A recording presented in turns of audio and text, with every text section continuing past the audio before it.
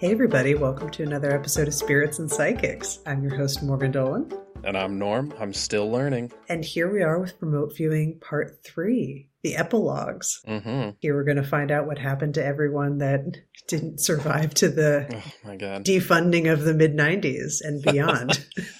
This might be the most perplexing journey you've taken me on so far. There's been hijinks, there's been some wild characters. HPB is an absolute legend, but getting the not just the American intelligence apparatus, the Soviets are involved in this, the CIA, military intelligence, all kind of bureaucrats. It's hard to believe this is real. Like, I'm finding this actual history harder to believe than some of the spiritual concepts that you presented. That's funny because I'm in a way the opposite. Really? I find this so easy to believe. Yeah, I guess it's one of those like stranger than fiction type moments where it's like, it's true, but it's sort of like, wow, this is what reality is actually like. What a crazy world. It's messy. And the reality of, in some ways, the seeker's journey or how people encounter these types of ideas is messy. Mm-hmm. And where they spin out, how Ed Dames ended up talking about aliens and crossing paths with Heaven's Gate. That's also messy. Yeah. You know what I really want to explore, and there's probably no good answer for this, but what I'd like to explore is when you have an earnest seeker, the most profound and lasting experiences are very personal. They're very individual. But it seems like so many of these stories are seekers who really wanted to bring people with them. Like remote viewing is real, and I think it has applications for the military. Seances are real, and it's a social thing, you know? I don't want to give away what our next series is going to be yet, but I can say that from both what we've seen and where we're going, that seems to be a feature of having a revelatory experience, is immediately wanting to take people with you or apply it to something larger than yourself. Not just saying, well, I'm enlightened now. Let me go back to what I was doing. Yeah.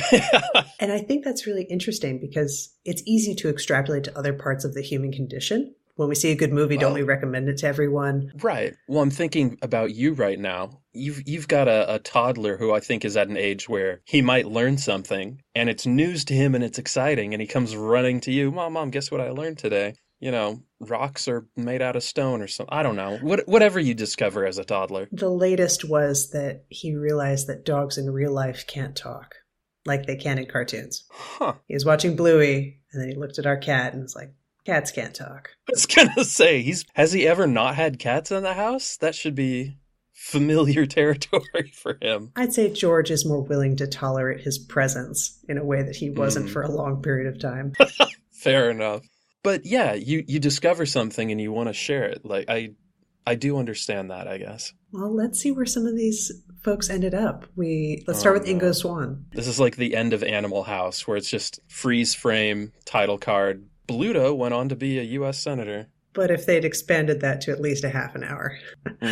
So Ingo Swann, we last left off as he'd been the contractor for developing a remote viewing training method, right? How to make a handbook, how to pass it on to people. And he was let go as a contractor in the mid-'80s. And he wrote a lot of books throughout the rest of his life. And I got my hands on one of the books that came out in 1987, right around the time he had been let go from his contract. It was called Everybody's Guide to Natural ESP. So presumably he was working on this while under contract, if he had it ready to go right after he got let go or non-renewed or whatever. I think it's where his mind was at the time. I think a lot of us floating around. I don't think he had to reach very far for any of it. He, for example, cautioned strongly against labeling abilities. So calling something telepathy or psychokinesis because it would actually mess with the ability to do something. So by trying to put one's abilities in a box and experience it that way, it would interfere with the process of actually experiencing something. I can actually see that. I think that has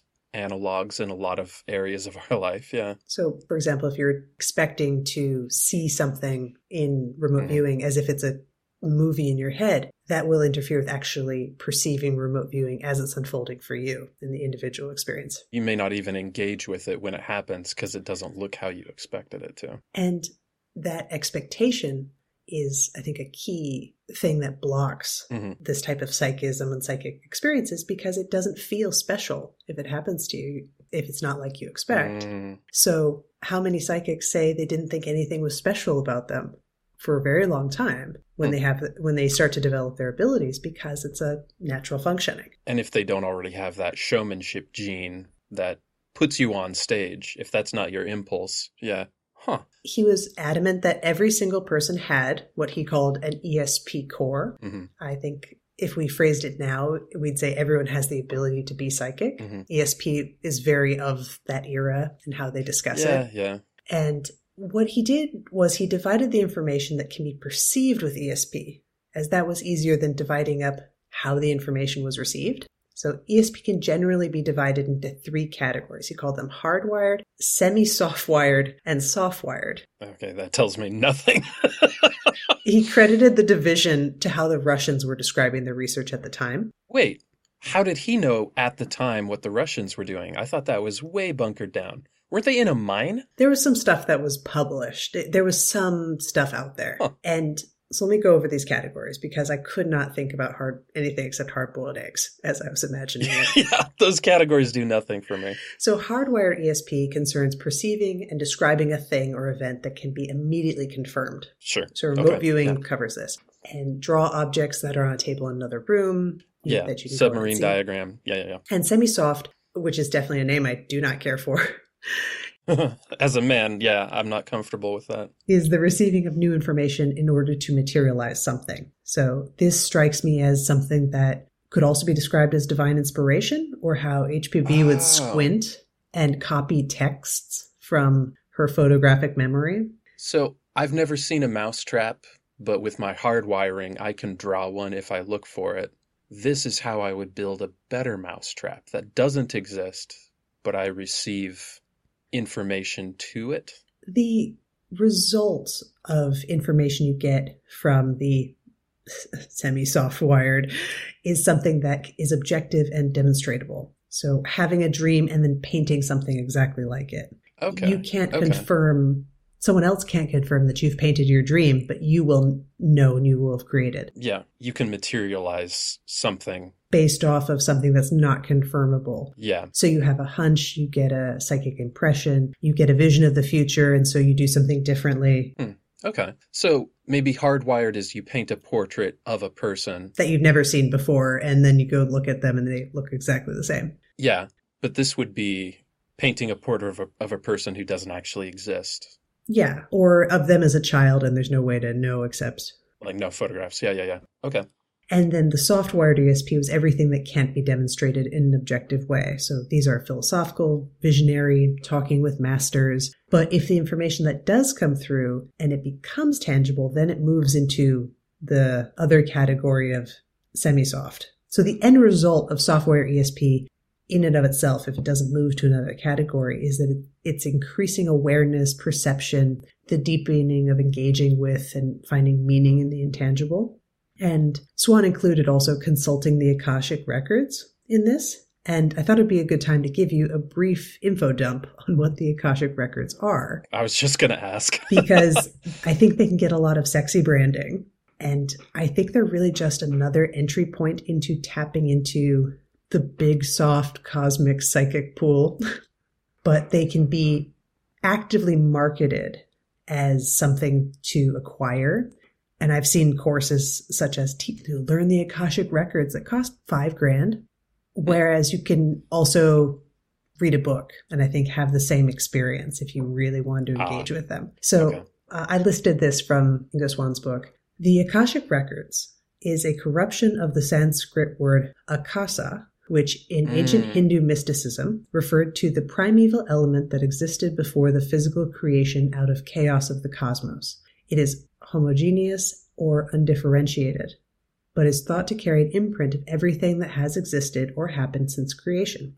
Some psychics feel that they can consult these imprints in certain conditions of consciousness, hence the idea of records. The Hebrew Old Testament refers to Akasa as the cosmic waters.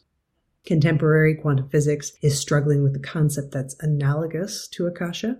And this is where, in certain New Age writing, you will start to see the scientific illusion that blah, blah, blah, quantum physicists prove this, New Age principle is true. I don't know enough about quantum physics to be comfortable with any statement in spirituality that references them. Thank God, neither am I. But when you see this is why my spiritual or psychic theory is totally true, because quantum and Akasha proves it.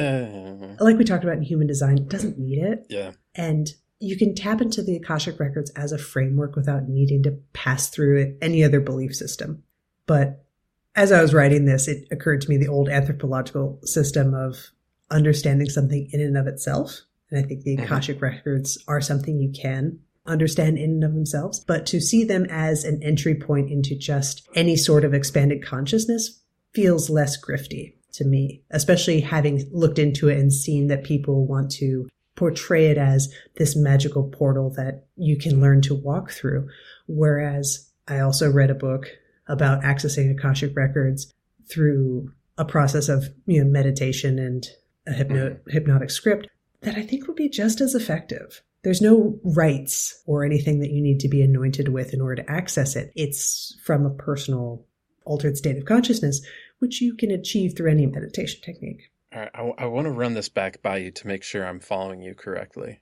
It sounds like another name for the general principle that everything is connected. We're all made of stardust, and we're all sort of maybe pieces of a single entity. I would say instead universal consciousness, and the idea that it's universal consciousness since creation. So if I wanted to do a psychic reading on you and access your Akashic records, I could look into your past and where certain events took place, where things happened. And it seems to also function then as a framework for accessing that type of psychic ability that might not necessarily be dependent on the Akashic records themselves being real. It could be a thought experiment that gets you into a psychic state. Okay, how's this for an analogy? Everybody is a radio, and this is how you tune your antenna to a frequency where you can hear, sort of the background noise of the universe. Akasha is a radio, and when you tune into it, you're looking for a specific thing. Right. Trying to find a specific station and not just it's all out there. Yeah. Incoherent noise. Yeah. It's all being broadcast all the time, and you're trying to... But it's all findable. Anything you're looking for is there. And we all have the antenna, but you can actually develop your antenna. It's not a fixed appendage. So Swan went on to describe how the ESP core of every person resides at the bottom of their mind mound. Again, I did not love a lot of his terms in this book. And it sends up rays of information that penetrate subconscious and at the last level, waking consciousness, like a daisy popping up. And pre-existing beliefs against that belief push it back down. And people who develop their ESP are essentially allowing more of the stuff from your psychic ability to come up into your conscious mind. So it's almost like I know this isn't what he's saying, but it's almost like it's a part of your brain, like almost like it's an organ in your body, but a lot of people don't actively engage with it. You can control your breathing, but it's hard to consciously control your heart rate. And he's talking about there's this other piece of you that you can start to focus your mind to be aware of, potentially change, use, whatever. So much of this jives with what I've heard from psychics on describing their ability and how they've developed it, about widening awareness, allowing it, and building a whole new trust in themselves and how they're receiving new information. It's no different than learning to listen to one's gut reaction. Yeah, it's learning to learn. You get a bad feeling about a person, and because of whatever deep belief about politeness or how you should act, you suffer through the conversation at a party, looking for a nice exit, despite a part of you screaming that I need to get away from this person. Right. Obviously, there's lots of ways and a lot more mundane examples. You could be in a department store and need an outfit and flash of inspiration. You turn left versus going, oh, why did I do that? Let me look at the directory. And being convinced that that's how you have to find an answer versus sort of reaching inside, requesting the answer, and being open to how you get it. So this seems to be, let's say, a crossroads in thinking when people start to lean on their intuition, because we can trust our intuition about people, I think, more easily. Do they seem nice? Do they seem easy? And our intuitions about ourselves and our own lives. Should we do this? Should we do that? Based on past experiences and how we grow up, those can be really tampered down if you don't have a lot of self-trust. But you have multiple sources of information to draw on and support or contradict your intuition. but you can still have your intuition be right without necessarily going to those to back it up and prove yourself right every time, versus people who really live in their self-trust and their own intuition. Okay, I like this framework. And so developing psychic ability seems to live in this space of you have to develop a new trust around yourself. Yeah. Okay, now speaking of people who wrote books about widening psychic perception, we are continuing on to our Ingo epilogue by stopping in with a lady named Nancy Dutertre, Tertre, Tertre, very difficult name to pronounce. And she wrote a book called Psychic Intuition, Everything You Wanted to Ask, but Were Afraid to Know. Ooh. Perfect. Great title. I really enjoyed it because she very much started her life as a skeptic. She had a day job as a corporate lawyer, and she didn't leave it. She was following this thing of remote viewing for missing people, psychic impressions on objects, hardwired, to use Ingo's language, and she just kept her day job. She's exploring remote viewing, not professionally, not with application, she's just learning. It seemed like she was in a stitching group, except they worked on missing people, which sounded so fun. So she met Ingo in the early 2000s and, quote, forced him to be my mentor, she said in this YouTube interview clip I saw. She, by the way, if I had to provide an image, looks like a total mom, a normal lady you'd see at Target. Yeah. So in her encounter, Ingo is already in his 70s. And here's her description of the meeting. Ingo's studio, in the windowless basement of his building, is cave-like and filled with huge, haunting, illuminated metaphysical paintings, many open tubes of oil paint, brushes and glass bottles, a few old ripped chairs, and an office filled to the brim with a huge desk and bookshelves spilling over with books crammed in shelves up to the ceiling. When I met him the first time, he was dressed casually, much as one would expect of an artist. He ushered me into his cramped little office where I squeezed sideways into a wooden chair that was wedged between the desk and the wall. He proceeded to light up a small cigar. He held it with a pair of tweezers in his hand and waited for me to speak. Ingo had the rather confusing look of a European aristocrat puffing away at a marijuana roach from a homemade cigarette holder. Dense smoke permeated the entire small space almost immediately. Attempting to make some pleasant introductory small talk, I said my father also enjoyed a good cigar after dinner on the rare occasion. Barely glancing at me, Ingo retorted contemptuously, I never smoke good cigars. He was unforgiving in his analysis of my questions. If I did not pose a question in the exact right format, he was quick to reprimand me, telling me that faulty questions produced faulty answers. Describing them walking to a diner, she said, for a self-proclaimed recluse, I thought to myself, Ingo sure seemed to know an awful lot of people. He said hello to them in a patchwork of their own native languages, Spanish, Chinese, French. He ran her through an exercise of what to perceive in my hand, and she voices it. She doesn't draw it, though. She describes a pipe, a square at the end, and a sprocket. Like a little thing like this to hold something or grab it. And lo and behold, what's the item in his hand? But earrings. And so a pair of studs. And so from this story, she pushes the lesson that not casting out what you're perceiving because it's not fitting what you think you should be seeing. And also highlighting a point he labored on, which was draw, because impressions that are translated into drawing things don't pass through this judgy mind the way our words do.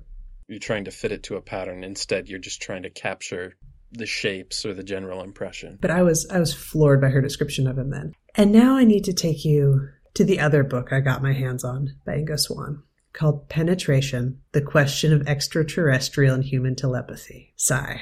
Extraterrestrial? I don't remember that coming up in the remote viewing process. So he describes something called the Jupiter experiment. You already know how I feel about aliens and how they make me uncomfortable. Aww. So in April 1973, they do an off-the-books experiment to see what Swann could observe on Jupiter, when in September of that year, NASA was set to have some results from the mission there. And they were going to compare, what does NASA get back? What did Ingo Swann see? So for feedback, they're doing a remote viewing right as there's going to be a flyby so that they can potentially look at some pictures and try to, get some feedback. So here's what some of the things he described. Water, ice crystals in atmosphere, and that was confirmed in 1975. Crystal bands reflect radio probes, confirmed, 1975. Magnetic, electromagnetic auroras, or rainbows, also confirmed. A planetary ring inside the atmosphere, confirmed. Liquid composition, confirmed in 73, 76, as hydrogen was in its liquid form there. Mountains and solid core, That was questionable, but was suspected to be confirmed in 91. And 6 of these 13 factors were given scientific substantiation by 1975. And here are the other ones. Something like tornadoes, high infrared reading, temperature inversion, cloud color and configuration, dominant orange color.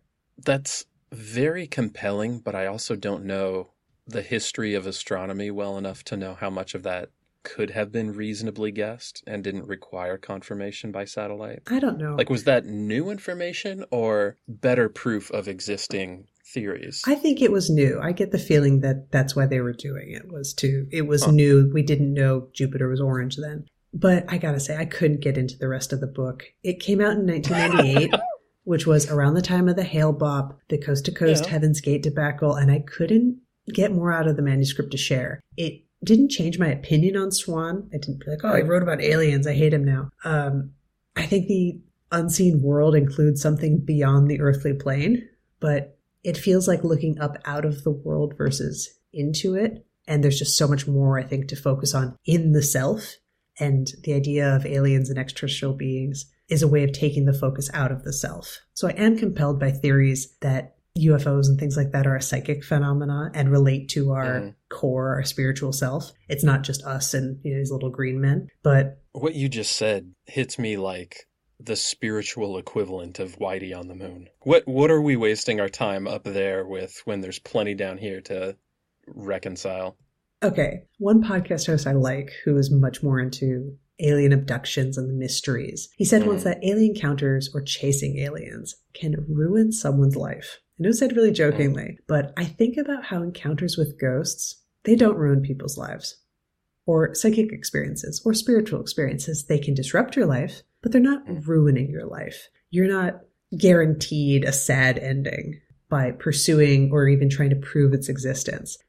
Maybe you've changed, but there's more confirmation than with alien entity experiences that I think make it easier to prevail oneself with the resources and mysteries of the unseen world without being, the guy in the office that won't shut up about aliens. Yeah. And that's sort of, I think, where the focus is. Like, I'm curious if someone has an abduction story, how that resonates for the self. How is that affecting someone's spiritual journey? And I feel like a lot of the stories end with, this happened and then things got real sad in their life. It does seem like the difference between, they're both making a claim that something happened, right? I had this personal experience. One is saying, I need to interrogate it because I'm not sure how to explain it. And on the other, you have someone saying, I can explain it and it defies believability.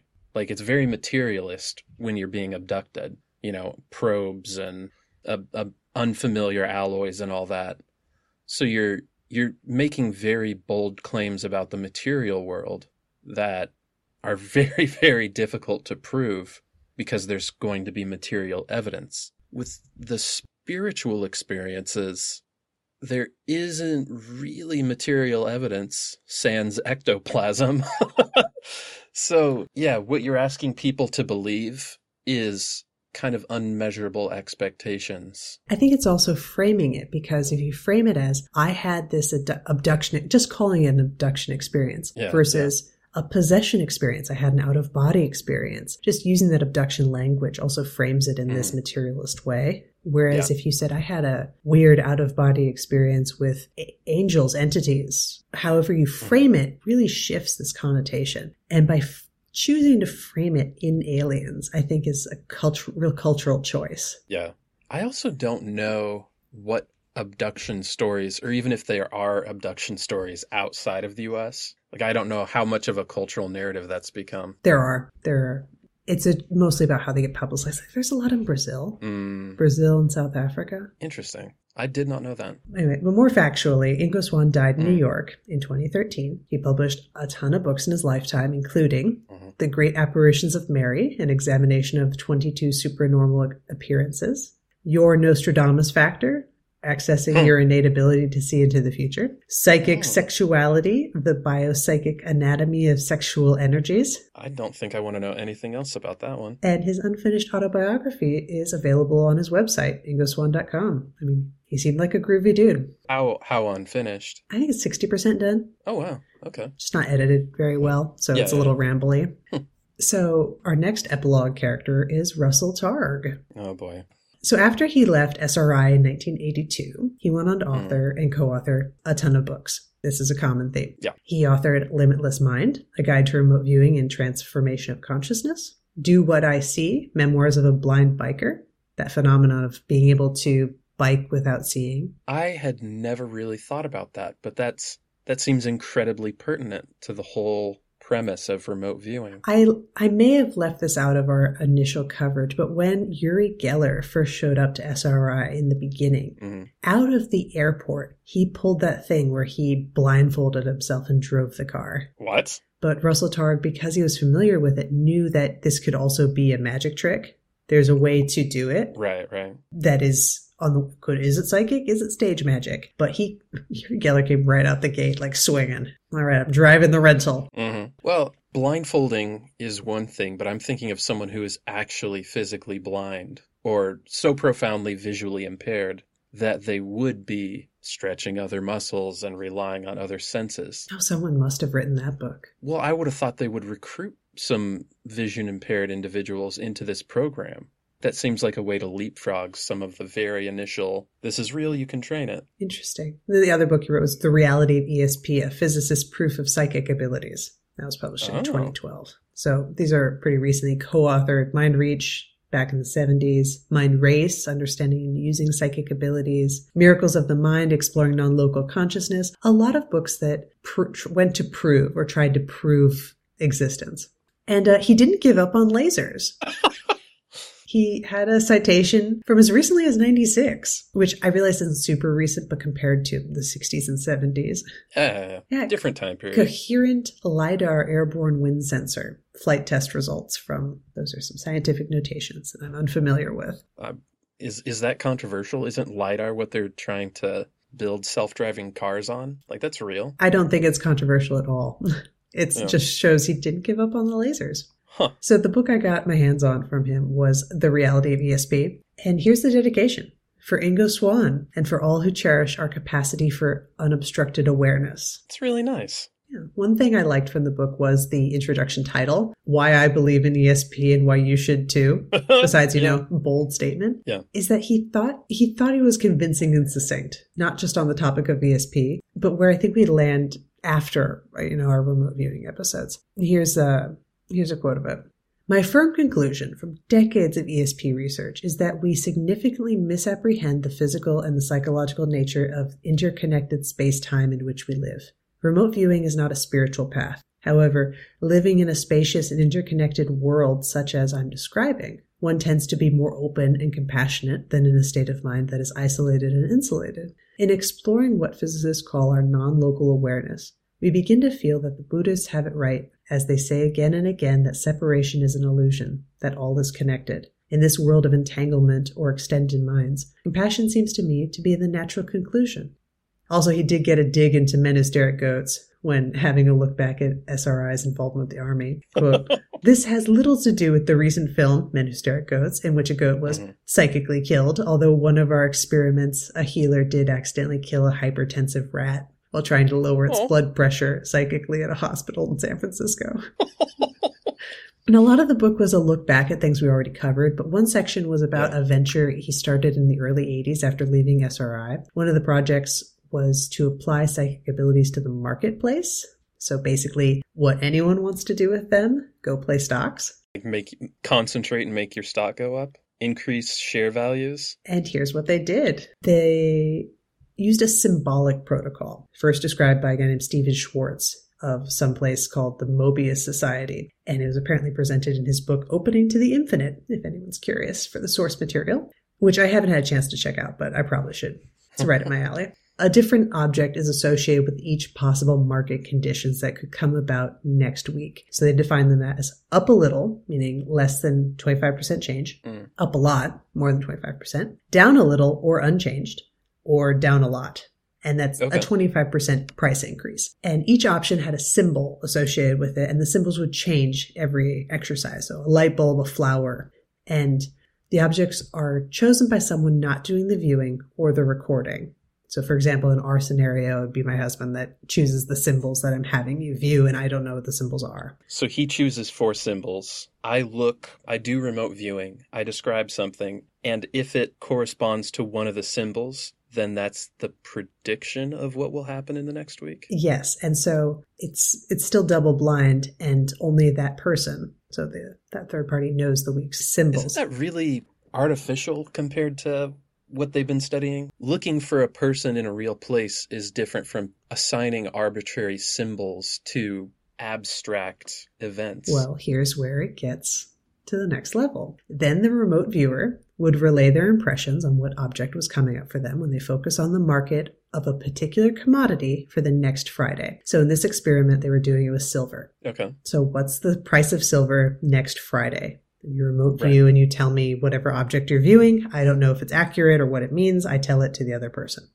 Then the broker would buy or sell silver futures and the contracts of them based entirely on what the viewer saw and the object associated with the whatever performance. So they didn't even wait for a track record. They just went up, down, short, sell, whatever. Exactly, which is why it's called associative remote viewing, because it's associated with a symbol, not with this. Yeah. You're taking an abstract concept, the market moving up and down, and giving it a locus that your mind can focus on. And you're just trusting that whatever in the universe powers this will align with the arbitrary symbols and allow you to view them? Well, for example, we have ways of thinking of something that's non-physical, like emotion. Let's say I'm looking into Norm. Is he happy? What's his emotional state? Maybe I get a smiley face or a frowny face or some sort of condensed version of your emotional state, or another way. Symbol of or music or whatever. There's some way. But market conditions, by having an associated symbol with them, it simplifies the process. So instead of what comes to you when you envision the market going up or down? I don't know, it could be anything. But if you're saying, show me, I'm looking for a symbol, and then you wait, and I'm seeing a rose. And they don't know what the symbols are. So they're know what it means. They're doing normal remote viewing. We've just, that's really interesting. And at the end of the week, when the silver finally closed, they would then see that's the feedback of what the market actually did. But it's not just what happened. They're betting on it. They put some skin in the game. They're choosing horses. I have mad respect for this, and I would be willing to do it I'd be willing to go in on this experiment. But I'm a betting person. So anyway, 9 forecasts in the fall of 1982, all correct. They earned $120,000, which he notes was a lot of money in 1982. Hell yeah, it was. Hang on, let me get my trusty inflation calculator. That is a little over 379,000 today. What did they start with? I would imagine 50 grand if I was guessing, or 10 or something, because I assume if you're buying futures and you get it's going to go up a lot, you overbet. They don't tell the ratios of how they're moving it, but still. And interestingly, so here's the epilogue of that experiment. And in a way, I feel this is the fate of many efforts to use psychic skills to make money. The next year, 1983, their backing investor who ponied up the dough wants to do it again. Yeah, they're 9 for 9. Why not? And he wants to accelerate the viewing mechanism. So instead of doing it once a week and wait until Friday, he wants them to check in twice, see if anything's changed. So you do a viewing on Monday and on Wednesday. And it totally didn't work. The feedback thing was all off. And Tari writes, my personal belief is that we had lost our spiritual and scientific focus and became overwrought with the thought of limitless wealth, although different people have different opinions on the reasons for our failure to replicate the success. But we were all becoming very tired of people telling us that it must have been our lucky year. You try it. That's wild. I do feel like it's a bad call just to stop doing the thing that worked. Why change anything? But that's how these things unfold. It was just like with remote viewing. They changed up the system. It seems to be part of the human condition. And it makes me want to try it and be disciplined about it. But also something I have read in remote viewing forums is that people also use this for sports betting enough to individually and on the personal, make a living. Yeah, pick horses. It definitely seems that it's something out there. But as we learned in our interview, you keep it quiet. You don't go public with that type of ability. Yeah, and you would. If you're a time travel with the almanac from 2083, you don't show people that. Oh, you keep that on the down low. And the other thing that he created that's more recent is an app called the Stargate ESP Trainer. Yeah. Which is an app for your phone.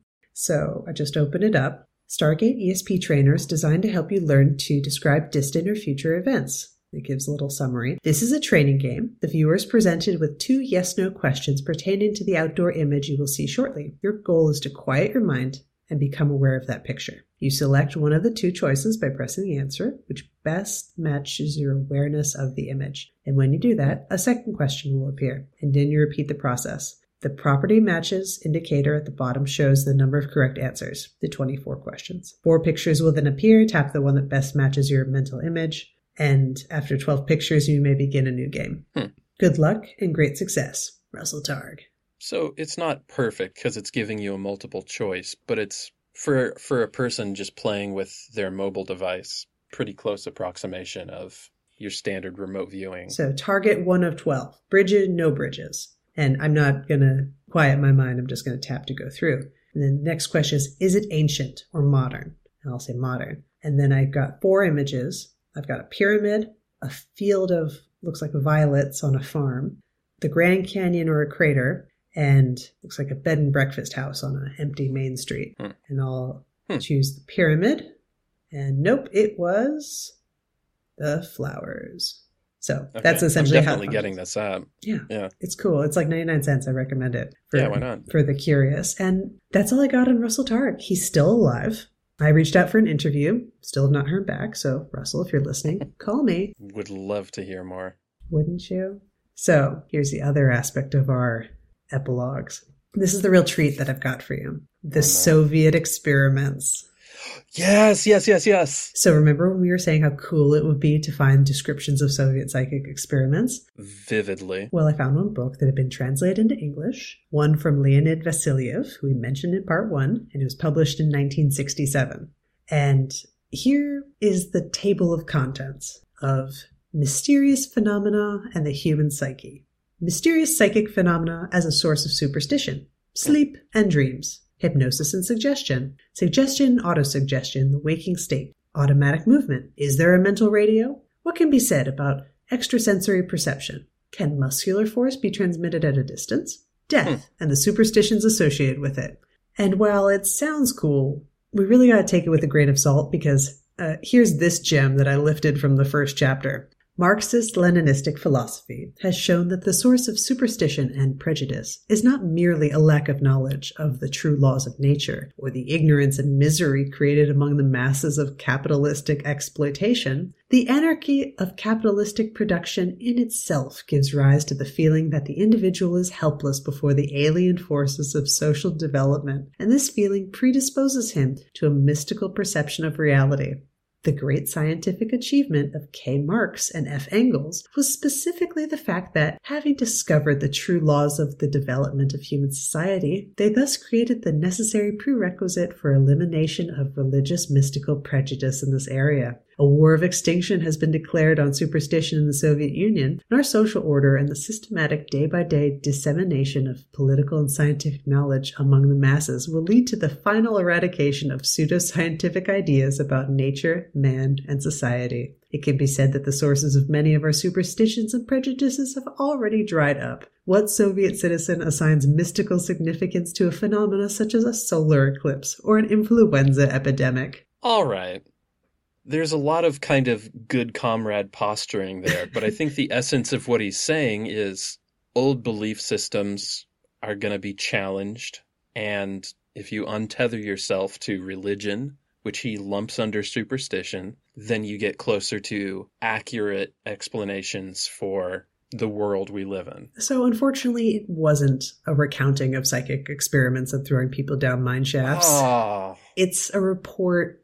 And it's more than anything a book of conclusions. It read with a debunker's finality, which, to be fair, was the point. And it confirmed that anything in dreams, no matter what elements are incredibly fantastical, has first been observed in the awake mind.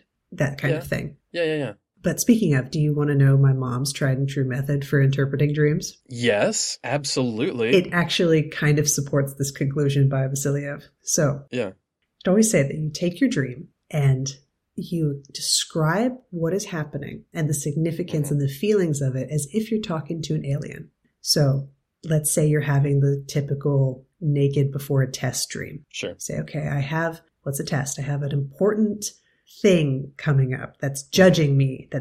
I must pass or fail. I must prove myself or else something bad will happen. And then what's being naked? I feel vulnerable, unprepared. And running behind means that I'm not prepared, that I could lose, that it's pressing, it's really urgent. And you can get to the core of the dream that way in a really accessible way. Huh. So all you're really doing is describing the experience of the dream to try to see it a little bit more objectively? You're seeing through the fantastical elements as why did my third grade teacher show up on prom night in my dream, to what those stand-ins are representing for you emotionally and in your internal universe of meaning. That sounds very Jungian. It's under the idea that our brain produces these images and we've associated a feeling with them. There's a reason we chose that, like a director. Yeah. But our conscious mind might not realize why we chose our third grade teacher to represent anxiety about math. The challenge in this is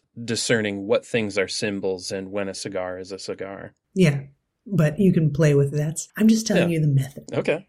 So the document also concludes the existence and effectiveness of autosuggestion and hypnosis, but takes the mystical completely out of it, which, I mean, how do you feel about hypnosis? I've been hypnotized. Like acupuncture, it's one of those things that feels new agey in the West, but to me is so well-founded and proven that it hardly feels like going out on a limb. It's also a language thing where you can describe it in fantastical terms, or you can describe it in relatively mundane terms, and the explanation still kind of holds up. Yeah. I mean, there's many people who balk at the idea of getting acupuncture for migraines or seeing a hypnotist to quit smoking. But I think the methods of self-hypnosis, well, besides the fact that I think those are two things that those methods are really useful for, one quit smoking, see a hypnotist. But I also think the methods of self-hypnosis, recording an induction track on your phone and suggestions, or doing the written exercise, this all strike me as a similar methodology to manifesting exercises or getting into a trance state, shamanic journey, remote viewing. They all seem to play in the same area of calming the conscious mind in order to go deeper. It's just different ritualistic practices, right? You're just going through a different pattern, whether you call it self-hypnosis or you repeat a mantra or you count your breaths or whatever. So that seemed to be held up as real to our Soviet friend, but he took again all the fun parts out of it. Yeah. And anyway, Vasiliev also had a pretty clear-cut takeaway of seances and talking boards by what he called their excitatory movements and ideomotor actions, basically micro movements. Yeah. And had a diagram of how spirituals were messing with table legs. He wrote diagrams for the little, levitating with your foot. But oddly enough, he linked this to how we get prosthetics to work, or rather, bioelectric currents were ingeniously employed by workers at the Moscow Institute of Prosthetics and Prosthesis Design in a remarkable model of a functioning human hand. Which I've never thought about it. I don't know much about that at all, but it strikes me for pretty modern for 1967. Well, it's that very materialist Soviet philosophy that you were talking about, where they weren't even concerned with does it work, and they're going, how? Where's the part that does this? Or, how do we explain this in material, like he's saying, non-superstitious, non-religious terms?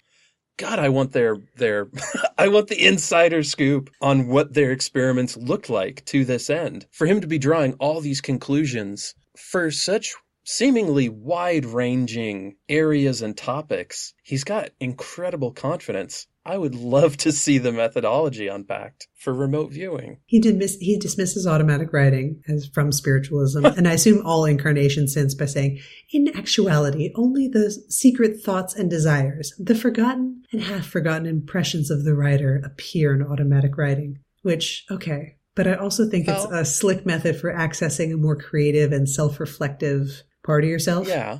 I would also argue that this is basically my explanation of seeing the golf courses.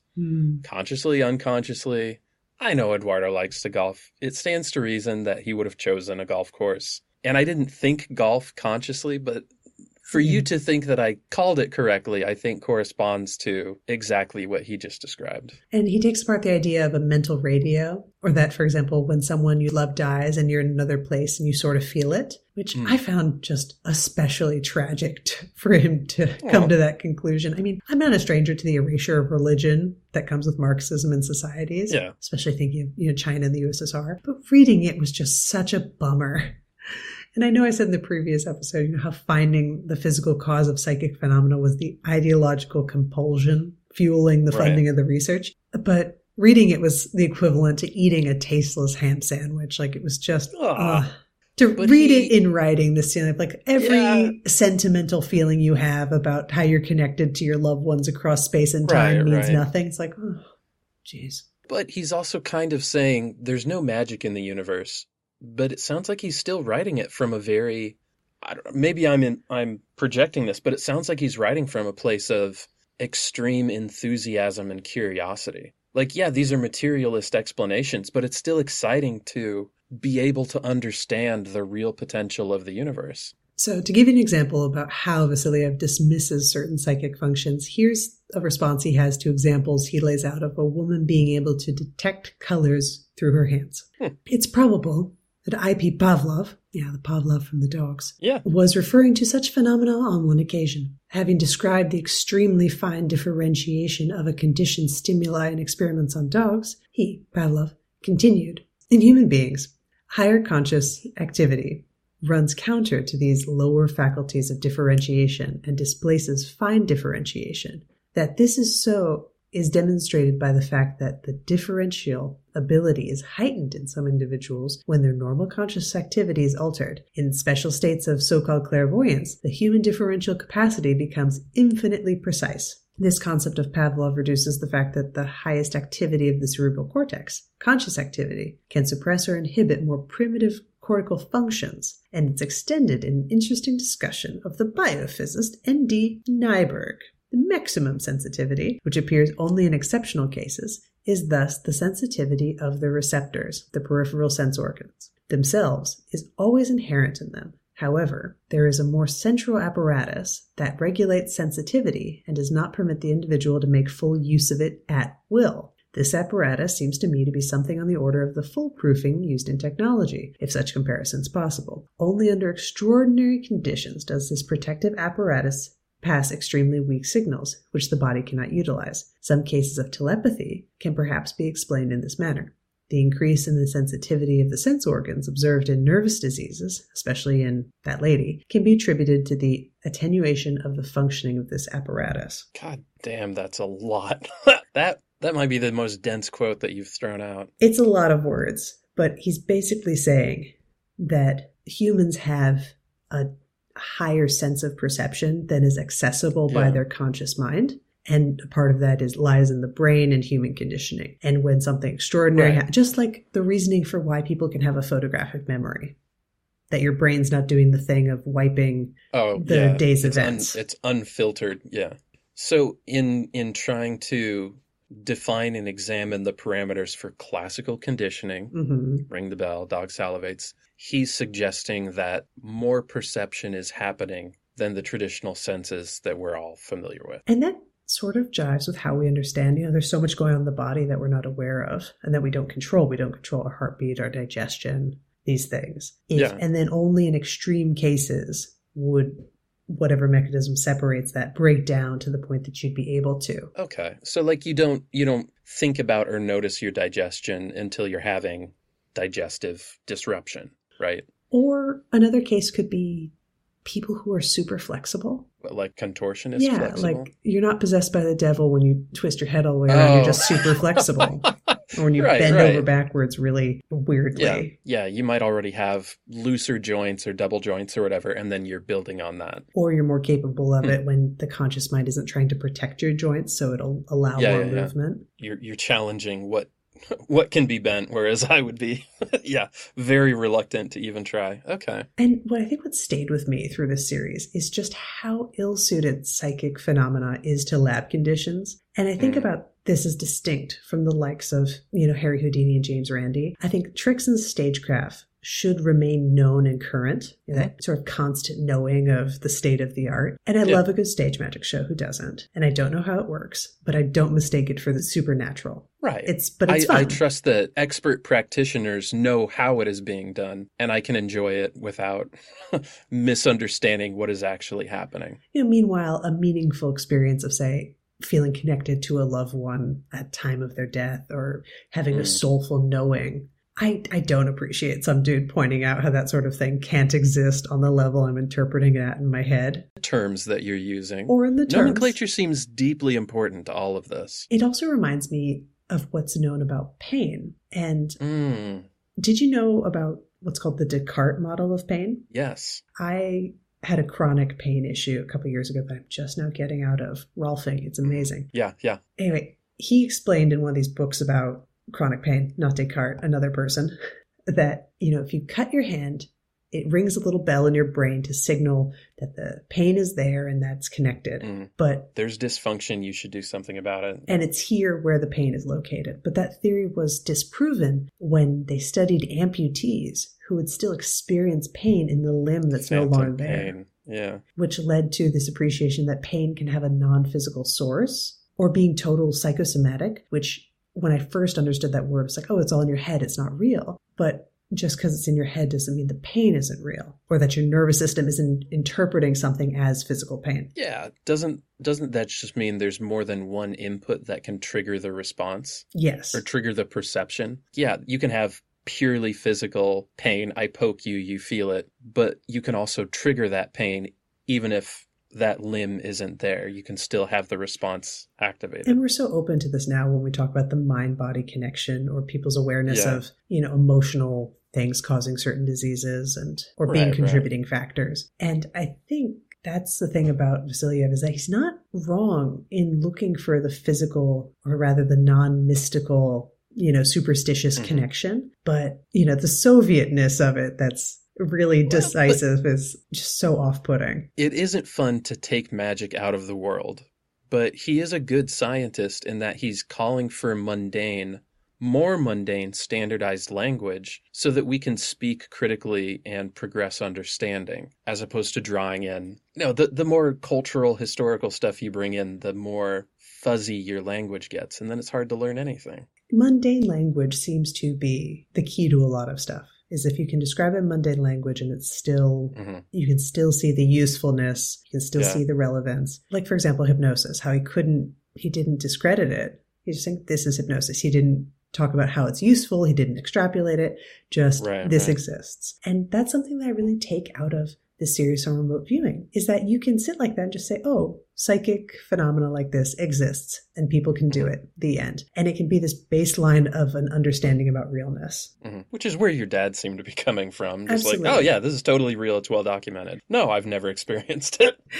And I think that's really useful to sort of live in that space of accepting its effects without, for example, acupuncture. You can get into the meridians, you can get into how the logic of how it works, or you can say, this can get rid of my migraines in about 6 weeks. Isn't that how all science works for the layperson? Like, I'm not a scientist, so I don't need to go out and experience dinosaur fossils to credulously accept the fossil record and the earth is millions of years old and all that. But I think that's also applicable to so many things in the spirit world that want to function that way. You need closure with a dead relative, talk to a medium and see if you can find that closure, that thing you're looking for, that, you're in and out, you've punched your card. You need protection on something that's happening, talk to a spiritual specialist that will put up the protection. You don't need to be devotional or buying in on the soul level to make use of things in the unseen world. Would this be analogous to you're very reluctant to a certain diagnosis, maybe because it's scary? You want to see the microscope picture. You want to see the problem with the cell. Yeah, I suppose. It could be, for example, if we're going to use the illness, a doctor telling you, you've got, I'm not going to use cancer because that has bad connotations, but let's say you've got a problem with your shoulder. You've got chronic pain. And here's how we could treat it. You get physical therapy, blah, blah, blah. And you have some ideas of what could have caused it. Oh, you're doing this, you're doing that. But there's nothing, it doesn't have a quick fix. And then you can also talk to someone, to a psychic or a healing person, or someone who does rituals around healing. And they say, this thing happened to you and it's creating an emotional weight. And until you deal with this emotional thing, that pain's going to follow you around. So they give you the steps to deal with it. Or another tradition doesn't need too much of your buy-in and just kind of casts it off. Whatever. There's different ways to approach it than just slugging through physical therapy, which you should probably do as well, but there's more tools in the toolkit, I mean. The Soviet outlook on that seems to be, we really need to find out what's actually happening. Whereas as a layperson, you can kind of go, does it matter if stretching releases endorphins or helps break up tissue or stimulates blood flow? Do I need to know what's actually happening, or do I just need to know I do this and this works? Well, look at the whole religification of yoga, which was so deeply connected to first breathing. And the physical stuff is one of the last elements of it, and is seen as a real antidote to meditation and putting yourself in that state. And now people use it for fitness. Right. So my last little epilogue is The Men Who Stare at Goats. And of course, since anyone who might have been a little like me, this was their gateway into the story. Yeah, and guilty.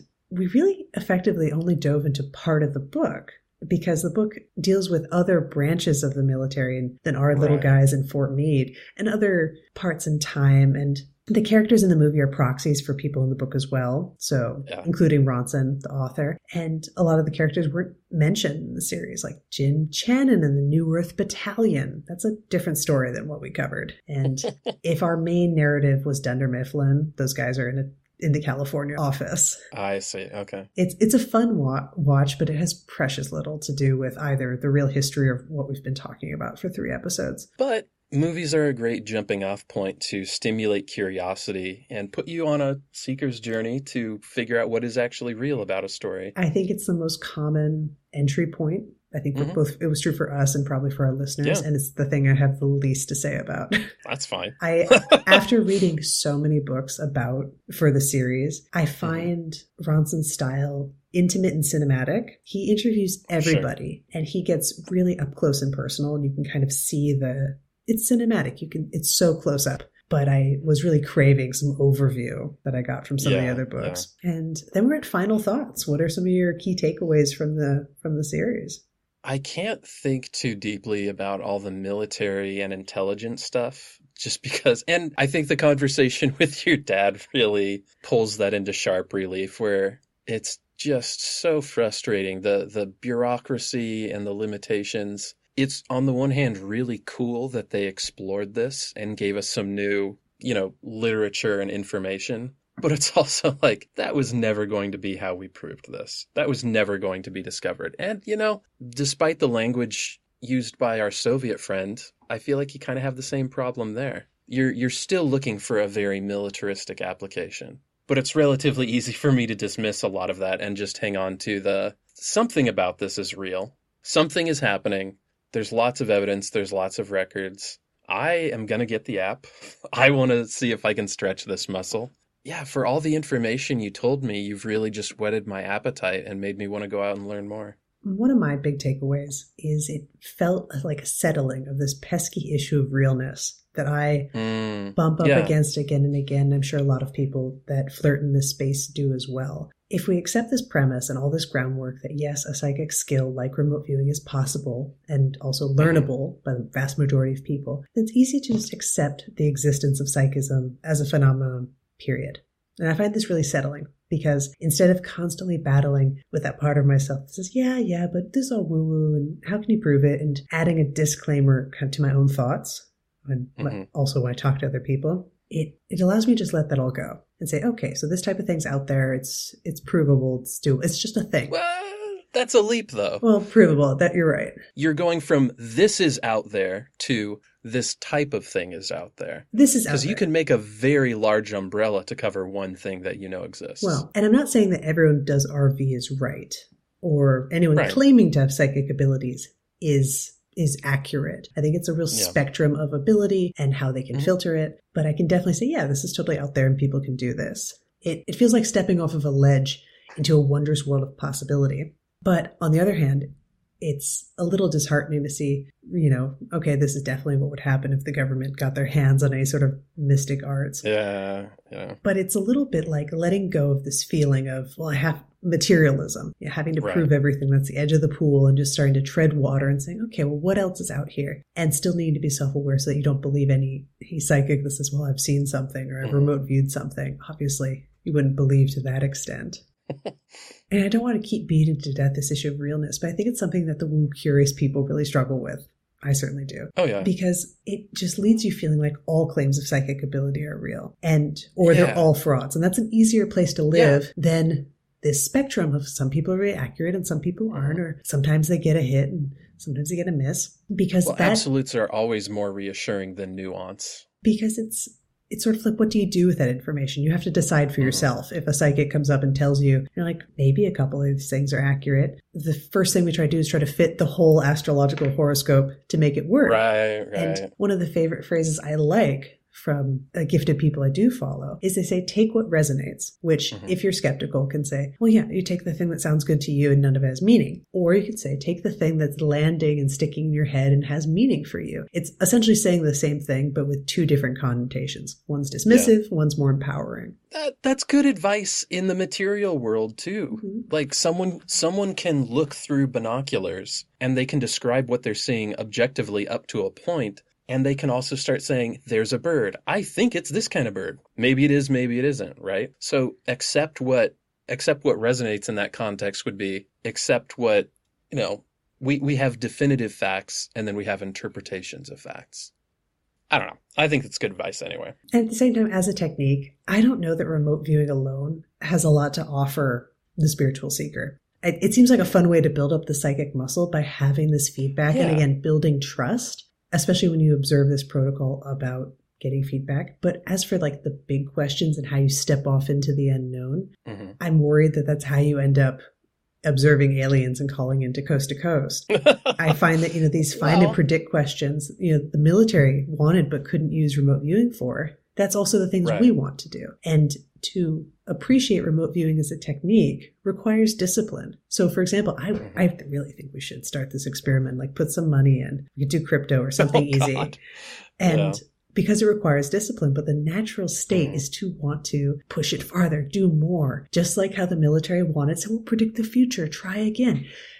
And if you can just appreciate as a technique and the limits of the technique, you can get some results. And that's, for me, the path of the personal, rather than this panacea for let's fix everything. Let's apply it to the establishment instead of let's make, Morgan and Norm some beer money. Well, we saw this in The Karate Kid, right?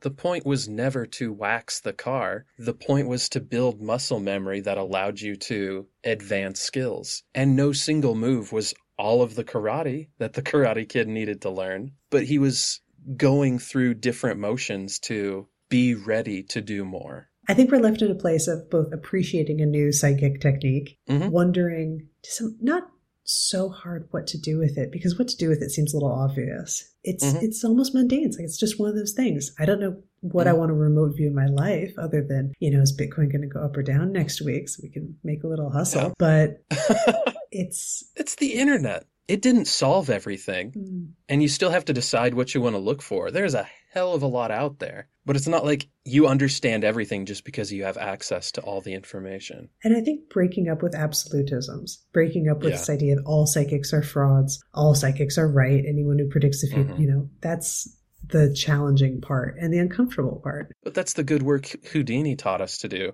Because he didn't think everyone was a fraud. He just wanted to remove definitive frauds from the conversation. I think that has a lot of merit. I do think Houdini got a little salty as he got older. He was like, no one's going to claim this prize. But maybe in his little boy heart of hearts, his non-salty little core, he wanted someone to come and win that prize. Oh, he absolutely did.